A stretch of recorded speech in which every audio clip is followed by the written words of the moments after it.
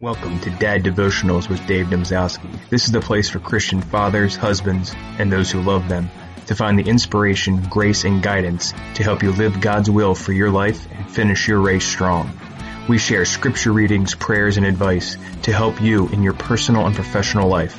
Now pop in the earbuds or turn up the volume and let's get to today's episode. Hey folks, welcome to Dad Devotionals.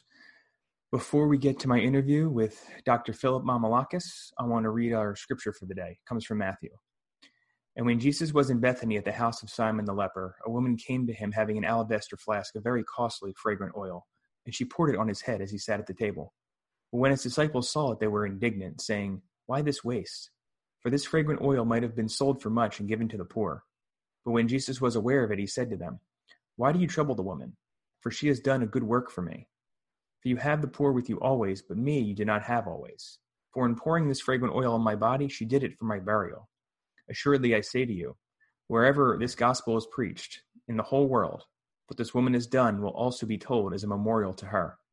Then one of the 12, called Judas Iscariot, went to the chief priests and said, "What are you willing to give me if I deliver him to you?" And they counted out to him 30 pieces of silver. And so from that time, he sought opportunity to betray him.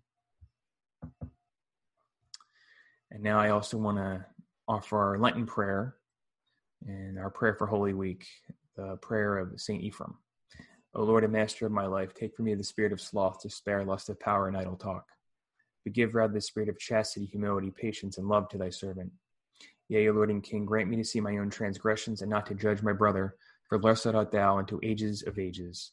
Amen. And now, folks, without further ado, my interview with Dr. Philip Mamalakis.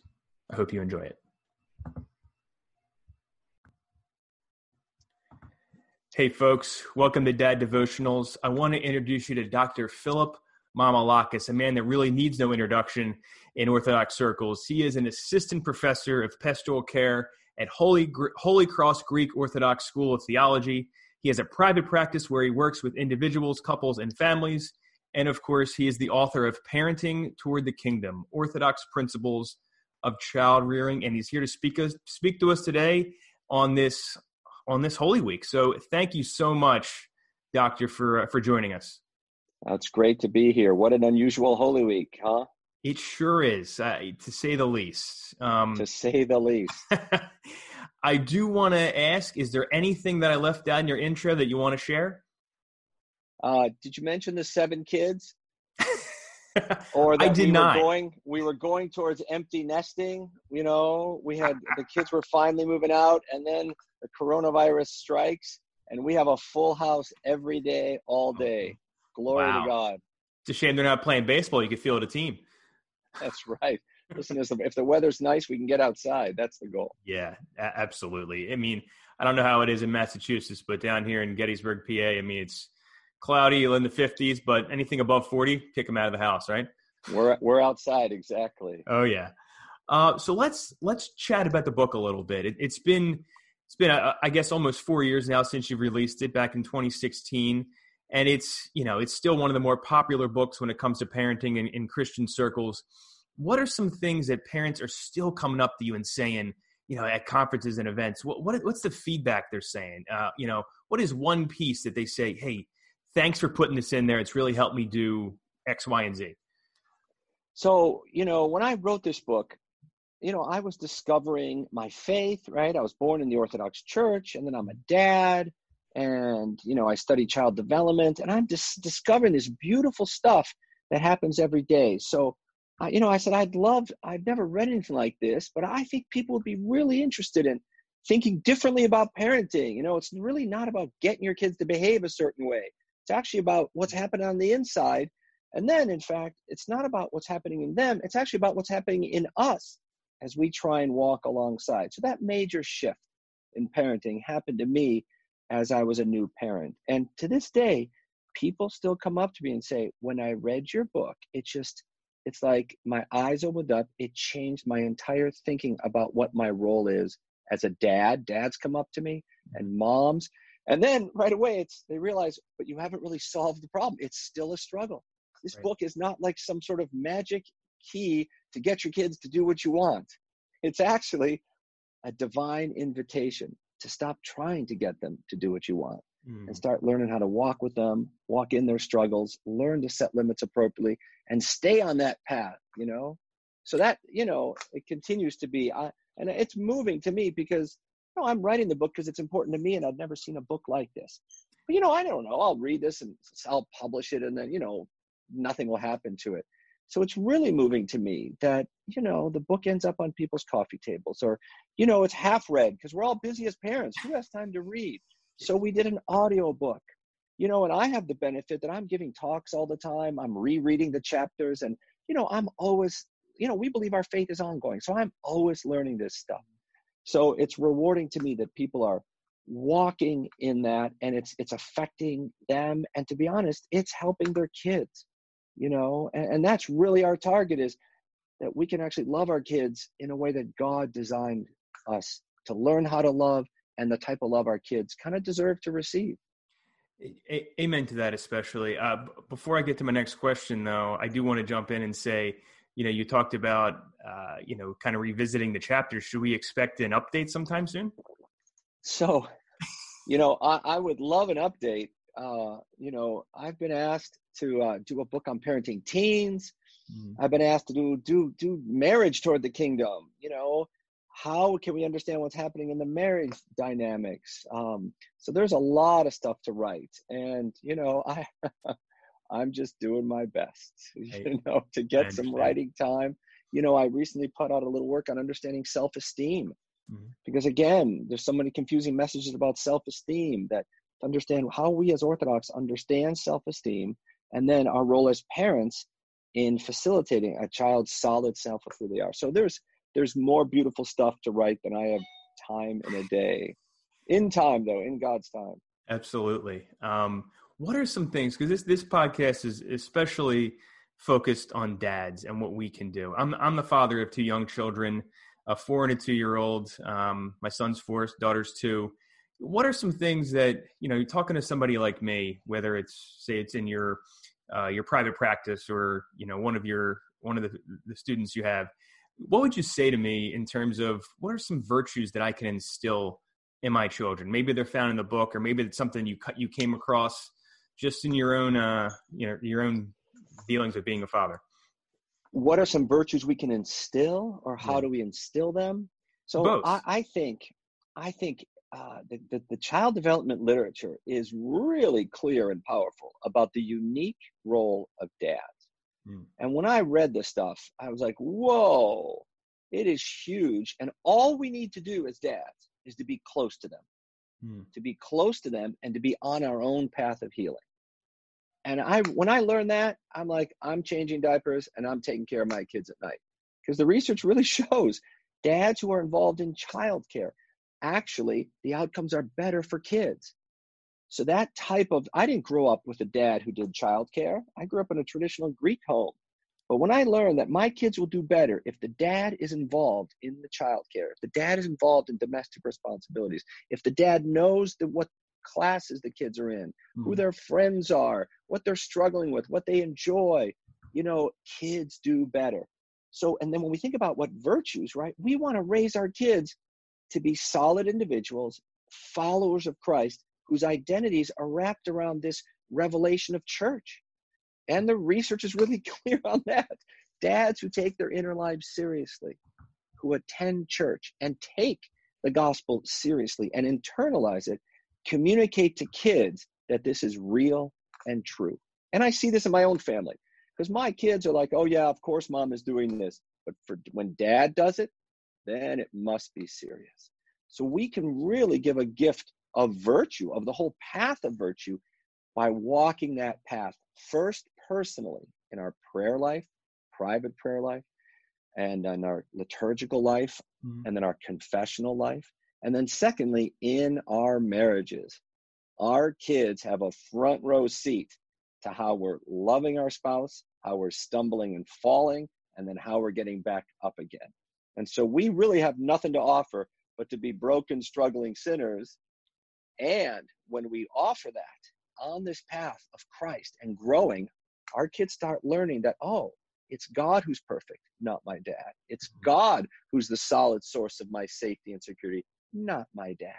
And that's the goal, because we are only images of the Father. We're icons of God. So all we can do, the best thing we can do, is point our kids to the eternal truth of God the Father. The church is our mother. And we do that. How do we do that? By taking it seriously and then staying connected to our kids.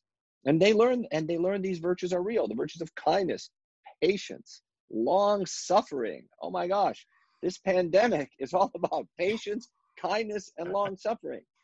And respect the fact that as a dad, I get overwhelmed easy. My office is quiet, it's organized, I got a schedule, and then I come home and I lose all three of those things. I'm so glad you said that. Oh my gosh. And to realize that my brain, I can't think with that much noise. I can't think with that much movement. I feel completely incompetent. Here it is. Parenting is not a problem you can solve. I like problems I can solve. Thank you very much. I'm really good at solving problems, but now I've met my kids. They're like the kryptonite to problem solving, to my problem solving powers. And thank God, because then kids will bring forth something else out of us men. And that is that thing we see in the saints in our tradition, these men who are strong, right? Powerful, righteous, unwavering, and they're gentle, and they're tender, and they're compassionate, and they're affectionate. So children force us as dads to get down off of our throne of knowing things and being in charge and being in control, and kind of walking down those steps just to get on the carpet with them, play with them, tell them, I don't really know, but we can find out. And when we learn to have peace in the confusion, peace in the uncertainty, peace without knowing what's going to happen, what a gift we give our kids. And consider what the hardest thing now is. We don't know the immediate future. And suddenly we're all up in arms and we lost our peace. But that's kind of a temporary peace. That's an illusion of peace, that we'll have peace if we know what we're going to do in the summer, but we never really know. And so sometimes God allows us to lose our plans and lose our sense of security, really as an invitation to reflect on where is my peace come from? Does it come from a trust that we have an all-powerful, all-loving God who's still working within us and between us to transform us? So as dads, we're like the key player in telling our kids, I don't know what's going to happen in a month, but I know God loves us. I know we're going to continue to learn and to grow, continue to pray to him, continue to be patient. And that communicates something that, money can't buy. Absolutely. And you talk about that peace in confusion and the importance of, our children seeing their liturgical life through us and with us. I mean, talk about confusion, talk about, during the most important liturgical week, I guess you could say. Right. And this here we are. Main week. So how can we make the services come alive for our kids, especially the little ones who, let's face it, I'm usually out in the hallway for half the service anyway. Right. So how can we help them? In addition, also have us feel like we're still there, even though we're there virtually. So I think one of the first things we can do is we can try and recognize the blessings that are coming uniquely at this time. Because really consider, of all the times of the year where we're forced to be quarantined, it's going to happen to us during Great and Holy Lent and Holy Week. Yep. And of all the times that we're invited to retreat, it's at this time that we're quarantined. Yep. So when the dad kind of points that out, and the dad can say, I wonder, because it seems to be, imagine if it was July, right? And we all want to be at the beach and there aren't services every day. That would be really hard. So, and communicating that to our kids, that although we don't know, God still knows. And communicating, noticing that, this could be a really blessed time for us. Right. Just helping them communicate that, things might feel out of control, but God is still in control. Absolutely. And then the second thing is, you got kids running around, right? And it's in some ways, when our kids were toddlers, they can't sit through all these services, and to expect them to sit still, let alone still in a church for that long. What's important is that our kids, I think, have a lot of times where they are exposed to the sights, the sounds, and the smells of church, because they will remember that. And even if they're in the narthex moving around, that's a different week, because we're going to the narthex every day of the week. So I'm a real advocate of getting kids to church as often as possible. And then keeping that church experience positive. Of course, we should encourage them to use a quiet voice. We're teaching them how to behave in church rather than expecting them to behave in church. And so that same spirit, I think, should fill our homes during this time. We were watching the online services last night, and my kid was like, "This is so boring," and he's an adolescent. He's like, "I thought church was boring, but online church is really boring." I think it's really important that we have the services on so they hear it. We project it so they see it. We light our incense so they smell it. And that we keep this liturgical life in our home. We tend to be, obviously we're a little more lax about the movement. I don't really have my kids stand the whole service or dress up for the service. What I do say is quiet voices. Because the other thing is, we have to remember that the goal of the Christian life are not the external practices. The external practices are a means to this inner transformation. So really, we have to prioritize our inner lives: peace, joy, love, patience, kindness. Because if we lose our peace trying to get our kids to pay attention in church, we've kind of lost our way. And so what happens in family life, at least in my family life, is I don't know many things that we've tried to do that haven't failed or come unraveled at the end. We have a great idea for something and we start out great, and then someone's running somewhere, someone's fighting with someone, someone's throwing something. Yes. Welcome to family prayer, right? Well, what we have learned is that's okay. We as parents need to be in prayer, and we have to have patience, and we have to live to parent another day. So that and when we operate like that, when our focus as parents is on our inner life, we do these external practices, but never lose sight of taking a deep breath, praying, maintaining your peace, gentle reminders, redirecting, being a little more lax, redirecting. What we're left with is our kids will remember that peace and that love and that intimacy. So that's what we find with the church in the home. We do our morning prayers, we do our evening prayers, and we add on these practices now into the home with more patience with the natural variability, focusing primarily on my peace and my prayer as I focus on the screen. We stand during the gospel, etc. And then as I gently redirect up to a point. I mean, in many ways, David, our faith has a lot of cool stuff, right? Like we had palms on Sunday. We're gonna, get eggs. We have all these stuff that we can that we usually bring home from church that we can create. So there are these physical things there that allow us to kind of keep those touch points. What? Nice. Sorry, my son I guess they thought it was a good point too. That's right. Jumping off of that though, what are some things? So my wife and I are converts. She's been Orthodox for I think about 15 years now. I myself only about 5. So, we didn't grow up in the faith. I grew up Catholic and she grew up basically any other kind of Christian that was out there. So what are some things that Orthodox parents, whether converts or whether, cradle Orthodox, what can we do a better job of to bring our children up in the faith and, instill those virtues that we talked about earlier? So, the beautiful thing I think about Orthodoxy is, although on the outside it has a lot of stuff and behaviors, it's really an inner path. So it's important to fast. But if we're too rigid and too strict on the fasting, and suddenly the fasting becomes the end goal, we kind of lose sight that actually Christ is the end goal. Right. And the same thing with this online prayer, So the beautiful Sister Magdalene, the author of Children in the Church Today, who's in Essex, she would always say, just try our best. try our best.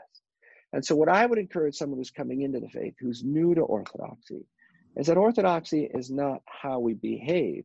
It's about this real deep faith in the ongoing work of the Holy Spirit, that we are charismatic in that way, and that all the external things, as much as we involve them, are a means to that inner transformation. So in this Holy Week, I would look at how do we fast, and let's do our best to fast, right? And when we do our best, what are you going to do with a toddler? Well, or an 8-year-old. You start to introduce the 8-year-old to fasting and say, this time, but you could fast practically from anything with an 8-year-old, like no desserts, because, and then teach them that we restrict this. And so it's the gentleness of the way the rules are applied that really are the hallmark of the Orthodox way, that we become very strict on ourselves and really gentle and merciful on others. So I think what we can do at this time is we prioritize saying I'm sorry, we prioritize forgiveness, we prioritize confession, we prioritize looking out for our neighbor, and we bring the liturgical life into our homes as best we can. And at the end of the night, if it was a complete disaster, we say, glory to God, because you know what? This is our little offering. And we have a God that just madly loves us, that all he wants is for us to draw near. And of course, people can say, well, can't that be manipulated? Of course it can be manipulated. People can always manipulate, but that doesn't stop the church from loving in the way the church loves. And so God loves us so much that he gives us just as much as we can bear. As a couple, looking at what our challenges are. Can we pray together more intentionally as a couple? Can we spend 15 minutes and do a little strategy about how we're going to parent this night? Because last night was a disaster. And so really the pandemic requires a little more intentional prayer, a little more parent timeouts to rethink, all right, how are we going to do this tonight? Because the goal is that we keep refocusing on Christ and allowing his Holy Spirit to pass through us to our kids. Yeah, absolutely. What is one Bible verse or quote from the Fathers that really resonates with you that you'd like to share? So that's tough because, my days have been filled with scripture. And what my wife and I try and do during Lent is we pick some sort of reading to do together because it's just a good time in marriage to regroup and reconnect around this. And so I want to try and, we're just reading, we're reading about the cup of Christ that God, when the apostles, we read in the gospel recently that the apostles came to him and wanted to be remembered in the kingdom. And he asked them, are you going to drink the cup I'm going to drink and be baptized as I will be baptized? And they said, yes, you will. And so this author talks about the cup that Christ was given. And that cup is suffering. And the cup of Christ that God asked us to drink is this cup of suffering. And the author beautifully talks about how when we encounter suffering, it's really easy to say, wait a minute, this is some virus and the government doesn't want this, shouldn't be happening. And why is this happening? And we'll get mad at the person who's giving us this cup of suffering. And the author nicely says, don't you understand that this is the cup, this is coming from God, that all the struggles that we are receiving, we got to recognize that this is God offering us a cup to drink from the cup of salvation, to drink from the cup that Christ drank from. And so that's really on our hearts as a husband and wife now, because we've got a packed house. And it really helps us now to remember that we as Christians call ourselves followers of Christ. And the Christ himself, says, I accept this cup. I accept my Father's will. And that when we recognize that a loving God is giving us these struggles, don't blame, don't look at who's to fault, don't look at what America should have done so this shouldn't have happened. But as Orthodox, to recognize that this cup we're asked to drink from is from God, and that we drink it with gratitude. And we pray, Lord, have mercy on us and strengthen us at this time. And that just seems really helping us rethink our marital struggles, our parenting struggles, our economic struggles, is that our God is present and active And so at this time in Lent, to accept that cup, to drink from that cup. Yeah, that's beautiful. Thank you for that. We kind of touched on it a little bit in the beginning, but I just want to confirm, is there anything that you're working on right now that you can share with us? Any kind of project? So my dilemma is I have more projects to do than time to do them. So I have I'm working on what I want to do. There's a couple of projects I'm working on imminently. One is on self-esteem, which was posted online on the OCA website in Chicago. But I'm going to try and get that out because I think that's a really huge issue for parents. Great, because we want to raise kids with solid self-esteem, but as Orthodox, it's a little confusing. So I think I would put that out there, that's probably what I want to help parents understand, that it's easy to get confused or even dismissed what therapists say about self-esteem, because a lot of the recommendations are really inconsistent with what we believe as Orthodox. Praise yourself, remember how good you are, strengthen yourself. My 6th grade son came back from class online yesterday about, with some activity to promote his self-esteem and to look yourself in the mirror and say, am I proud of you today? And, I had a nice gentle talk with him. I said, Alexi, when people don't have God or know who God is, then really all you're left with is to say, am I proud of myself? But as Orthodox Christians, what we recognize is God loves us. And we should ask ourselves every day, did I follow God? Was I obedient to God? And when I wasn't, we confess that and we go to confession. And when we do, we say, thank God. So immediately, I think there's really a need for us as parents to not dismiss self-esteem, because it's important, because there's some really cool, important things we can do as parents to enable that. Right. But our kids are exposed to lots of different ideas outside the church that really can be confusing. Absolutely. If you want to send that over to me, I'll make sure to link it up in the show notes for people. Yeah, I'll do that. Great. I appreciate it. Final question I have for you. I like to end my interviews with this. What is something I didn't ask you that I should have? What is something you didn't, you asked me great questions and you just let me talk. So, nothing comes to my mind immediately. I guess you have a dad podcast, and I can't think of a more beautiful podcast, because in thinking about the role of a dad, there's like 10 other topics we could have talked about dads. Well, we can have you back on. That's not a problem. That is such a powerful way. And, a lot of us as men don't really have people to talk to. We don't have a culture that really nurtures, what we would call real intimacy between men. And it's a real setup, because I think many ideas that women have about men and that men have about men are really narrow. And there's so much of a culture of this, idolatry, of this masculinity that has nothing to do with the Christian faith, has nothing to do with the image of Christ or St. John the Baptist or St. John Chrysostom or anyone in our tradition. Yet it's so dominant in our narrative, and even in some of the contemporary Christian ideas about men. So, there's 100 questions, but we don't have enough time today.